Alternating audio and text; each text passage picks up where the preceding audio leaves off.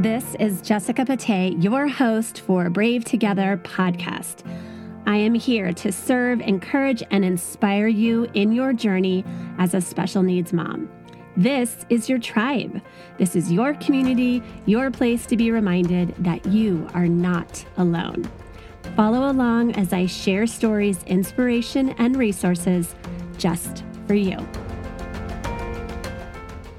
Hi, friends. We're going to start part 2 of Managing Our Anxiety with Danelle Newnham, who is a licensed marriage and family therapist in Oklahoma. And part 1, she talked about 3 things in our life that we can do to reduce our baseline anxiety that we experience on a daily basis. And it was exercise, journaling, and talking to a friend or therapist who can really have external perspective on the things that we ruminate about, things that we worry about, things that feel like our truth that we need to switch. So we're going to go ahead and start with part 2. Welcome, Danelle. Thank you. I'm glad to be back with you guys. So today I wanted to talk about kind of the physical impact of chronic stress and anxiety over time. So in order to really understand the impact of stress on our bodies, we need to understand, first of all, why do we even have anxiety? That's a big question that people ask me all the time. Like, why, if this is such a problem, why do we have this? Well, really, it's not, and I think this is a bit of a paradigm shift, but anxiety in and of itself is not bad. It's actually a survival instinct that is built in biologically to all of our brains so that it helps us to be protected in a dangerous situation. So, for example, if you are being chased by a bear, thankfully that doesn't happen very often anymore, but if we were being chased by a bear, I promise you want to have some anxiety going on. That's right. Because the fight or flight actually helps you survive. It's an intense rush of adrenaline and cortisol, and your lungs expand and your muscles use quick energy. And so there's just so many different physiological things that happen in a very quick time when you're in a life-threatening situation. And so those are not bad things that happen. The problem is that we are not being chased by bears and our body still perceives danger, even if it's a psychological stressor. Yes. And so, this is where the accumulation of stress hormones without any means of disposing of them can actually have really bad consequences on your body. So when I say means of disposing, what I mean by that is, just by definition, fight or flight means that you're going to be expending a lot of energy. You're either going to be fighting that dangerous thing with everything you've got, or you're going to be running for your life. So as you can imagine, in either of those scenarios, you're really expending a lot of physical energy and really utilizing every bit of that adrenaline and cortisol and all those stress hormones that have built up. It sounds exhausting, Danelle. Yes. You're expending so much. No wonder people who battle anxiety are just mentally and physically fatigued. Absolutely. I feel like anxiety, really any kind of emotional distress, is way more exhausting than any type of physical exertion could ever be, because it's constant. It's just with you all the time, right? So that's a really good insight there, Jessica, and it's absolutely true. And so, as you get that accumulation over time and there's no means of getting rid of those stress hormones, it starts to increase your blood pressure.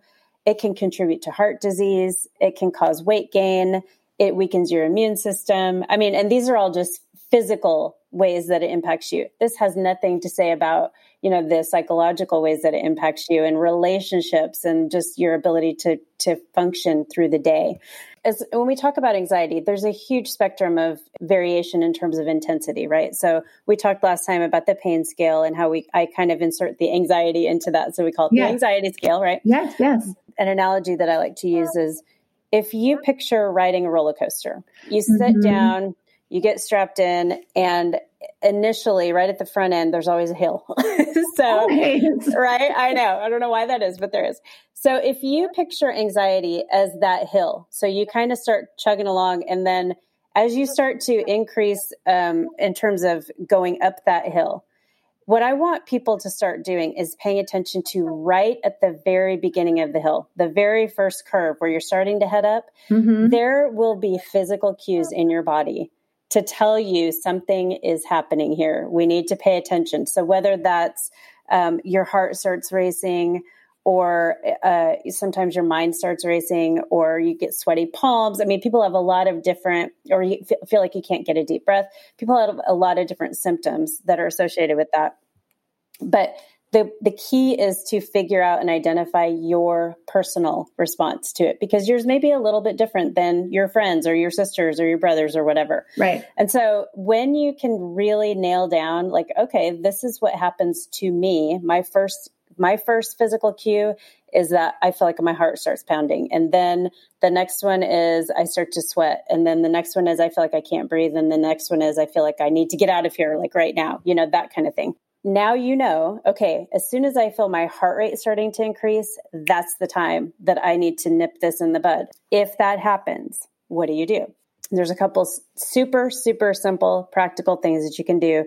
And this is something that I walk through with people that struggle with panic attacks, because that is horrible. If you've ever had one, they are literally one of the worst feelings that you could have. And so I try to help people interrupt the anxiety before it actually reaches kind of that tipping point. Like, again, using the roller coaster analogy, there is a point on the top of the hill where the momentum of the roller coaster is going to pull you over, and then you just have to hang on for the ride. Like, you're on it, And so with anxiety, we don't want to get to that point. And the higher up on the hill that you get, the harder it is to interrupt that. So that's why it's important to catch it on the front end. One, we talked last time about how the stress hormones start to accumulate in your body, right? And so any type of physical movement that you can do in the moment to increase your heart rate, and I'm not talking about like running a marathon. I'm saying, like, even if it's a minute or two, if you can do jumping jacks or push-ups or do a couple squats or something, just for a quick burst of energy, the goal is to increase your heart rate enough that you're a little out of breath. And what that does is it starts to eliminate some of the stress hormones. From a physical perspective, this will help you calm down pretty immediately.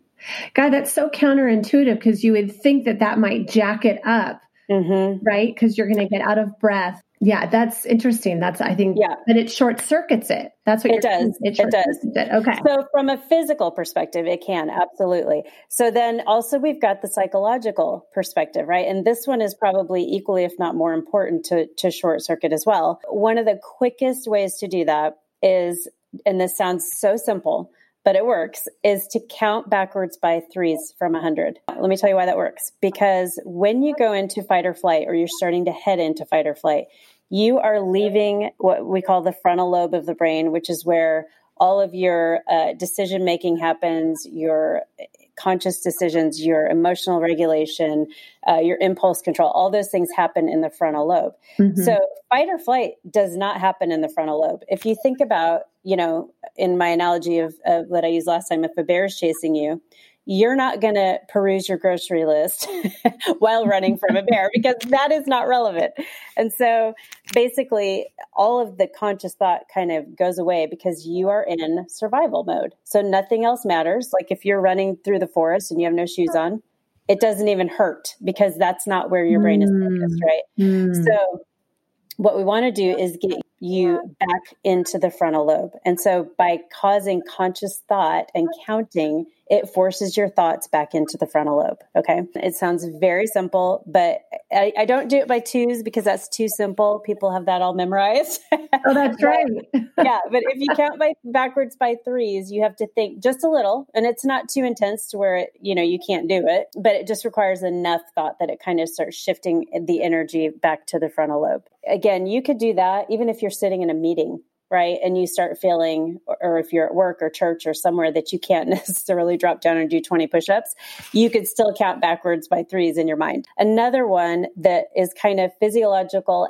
and mental, so this is a really good one, is doing some deep breathing, because your breath will dictate your heart rate. Again, I like to keep everything so simple. So I just say count to 4 as you breathe in, and count to 4 as you exhale. And it can be that simple. And I think that typically within 5 or 6 breaths doing that, you start feeling your body calm down, because your heart rate is starting to slow down. And again, that doesn't have to be something that anyone else knows you're doing. I heard Brene Brown talk about that, where she makes a square on her leg.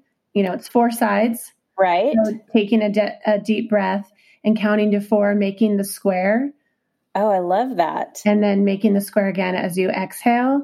Just that's another step that sort of helps you focus. Absolutely. That's a kind of a good grounding exercise too. It just keeps you right here present in the moment. That's great. I love that. When you're in the middle of a situation where you're feeling anxiety and panic, that is not the time for you to try to formulate some type of plan on how to manage it because you're not going to be effective in the moment to be able to do that. So the time to figure out what will work is before you actually need it.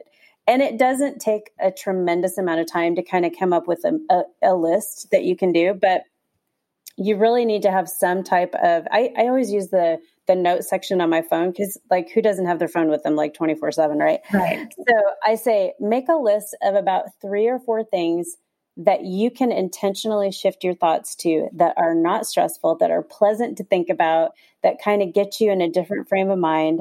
And that you enjoy kind of mentally rehearsing. As soon as you start going through this process, you do your deep breathing, you count backwards. And as you start feeling your body kind of relax, intentionally shift your thoughts to something that is relaxing and positive. So that's one thing that you can do. And then another thing is,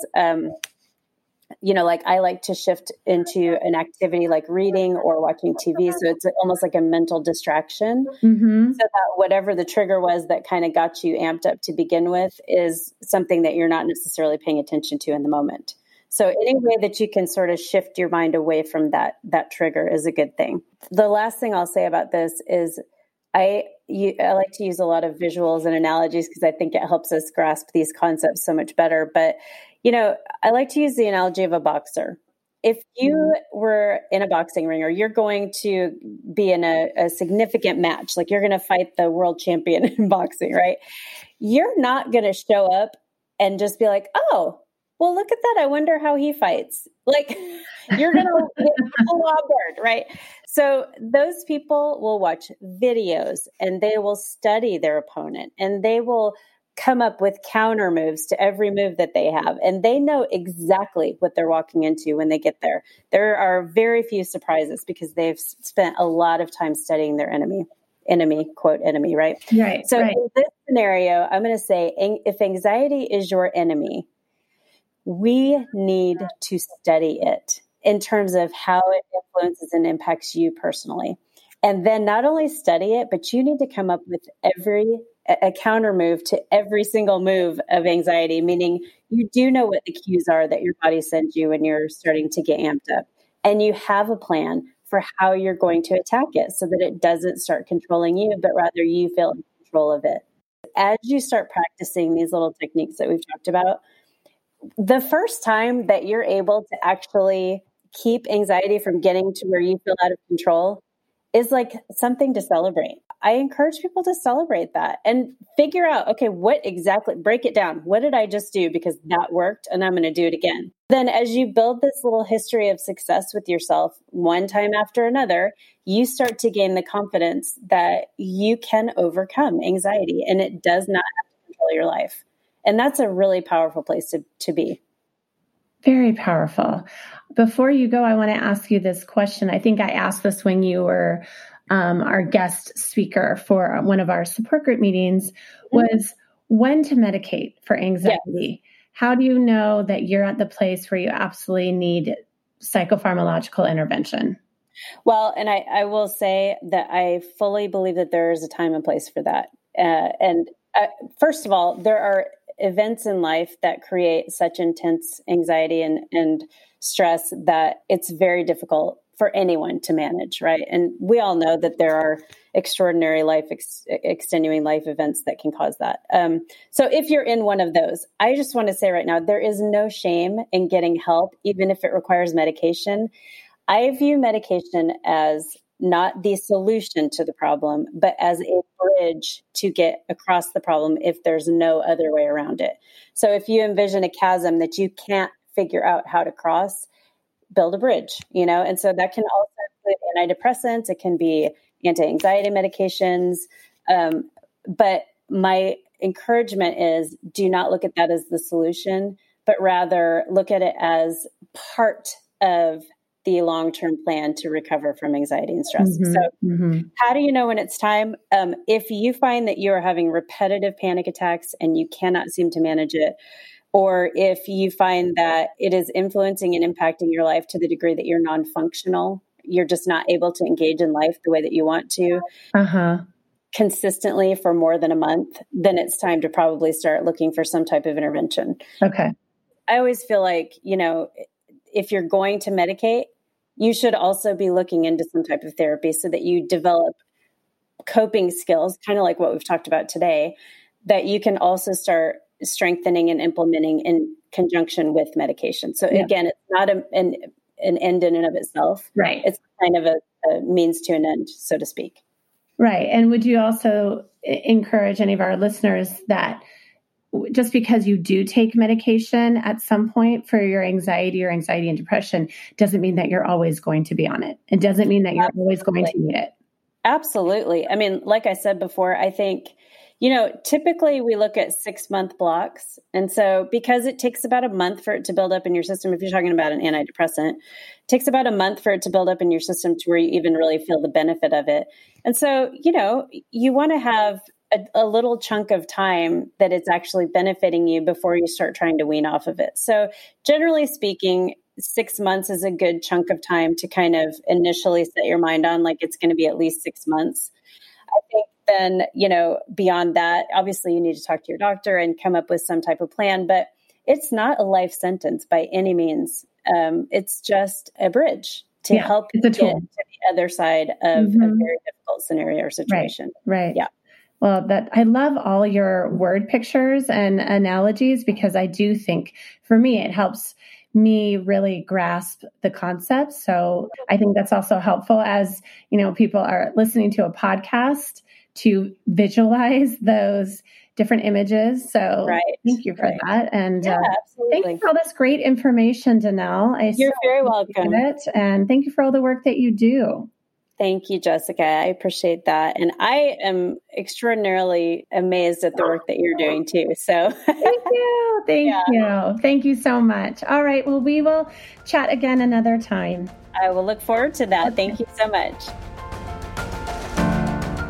I don't know about you, friends, but these are definitely anxious times that we are living in. So I hope you got a lot out of Danelle's presentation today on managing our anxiety. And I think it's also helpful if we have a spouse who battles anxiety, or if we have neurotypical children who battle anxiety on a daily basis. Thanks for listening today. And if you have not subscribed yet, please do so. Leave us a review, leave us a rating. It really helps us out. And if you're a mom out there who has not yet joined the tribe of We Are Brave Together, just go to wearebravetogether.com. We welcome you to be a part of the community. We always have a chair for you. Thanks for listening, everyone.